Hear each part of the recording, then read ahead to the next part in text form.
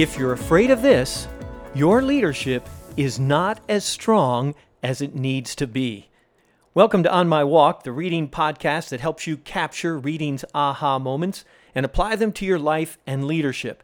And have I got a good one for you today. I picked up Wilson, Scott Berg's stellar biography of our 28th president, at the recommendation of a friend who's also an avid reader of presidential biography, and I was not disappointed. When Wilson entered the White House and began to form his cabinet, one person he chose was the North Carolinian Josephus Daniels. Now, like Wilson, Daniels was a non-practicing attorney. Wilson chose him for the cabinet position of Secretary of the Navy. Get this, even though Daniels had no maritime experience. Now, what he did have, though, was Democratic political experience, similar progressive ideas as Wilson, and he was a friend of the popular William Jennings Bryan, Wilson's Secretary of State. Now, not everyone was crazy about the Daniels appointment, particularly William's friend and political advisor Walter Page.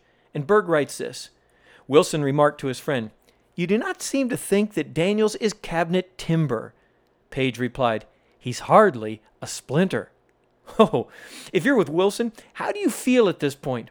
One of your most significant cabinet positions is occupied by someone whom a trusted friend feels is not really leadership timber, i.e., not really strong leadership material. But then something happened that put Woodrow Wilson at ease, and that something just happens to mark all true leaders. Listen to this. Upon receiving the appointment, Daniels immediately found his assistant secretary, the ambitious anti-Tammany Franklin Roosevelt, a genuine lover of the sea. As Daniels noted in his diary, he had supported Wilson for the nomination and taken an active part in the campaign, and I found him a singularly attractive and honorable and courageous young Democratic leader. Wilson thought it was a capital idea. Although 30-year-old Roosevelt had served but one term in Albany, he already provoked strong reactions. As soon as his name was floated, New York Senator and TR's Secretary of State, Elihu Root, warned Daniels that every person named Roosevelt wishes to run everything and would try to be the secretary. Daniels told him that any man who feared being supplanted by a subordinate was tacitly confessing his own inadequacy for the job. When Wilson heard that story, he was convinced that he had both the right secretary and assistant. Daniels said, "Any man who fears being supplanted by a subordinate is tacitly confessing his own inadequacy for the job." Wow, that is good. I had a conversation the other day with a university president that was quite telling. We were discussing the importance of teams, and particularly the team with which a leader works most closely. And my university president friend said this. He said, "It's absolutely essential to find people who are better than you." And that's what Daniels was doing by choosing the young Franklin Delano Roosevelt as the Assistant Secretary of the Navy. And Daniels saw something because, hey, Roosevelt turns out to be one of the greatest presidents in the history of our country. As Daniels notes, if you can't find people who are better than you, if you're afraid they will outshine you and ultimately replace you, well then, you're simply tacitly confessing your own inadequacy for the job. Insecure leaders are ineffective leaders because they will trade what's best for the organization for what's best for themselves.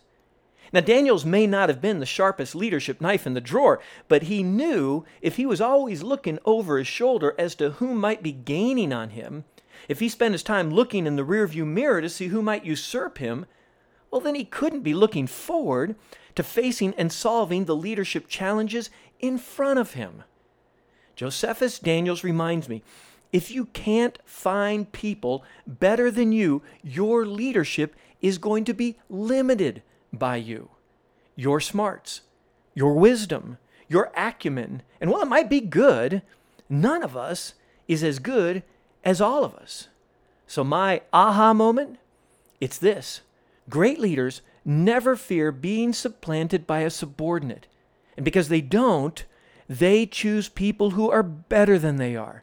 And because they choose people better than they are, and work with people better than they are, and glean from people better than they are, they reap the benefits, the wisdom, the insight, the acumen of their team.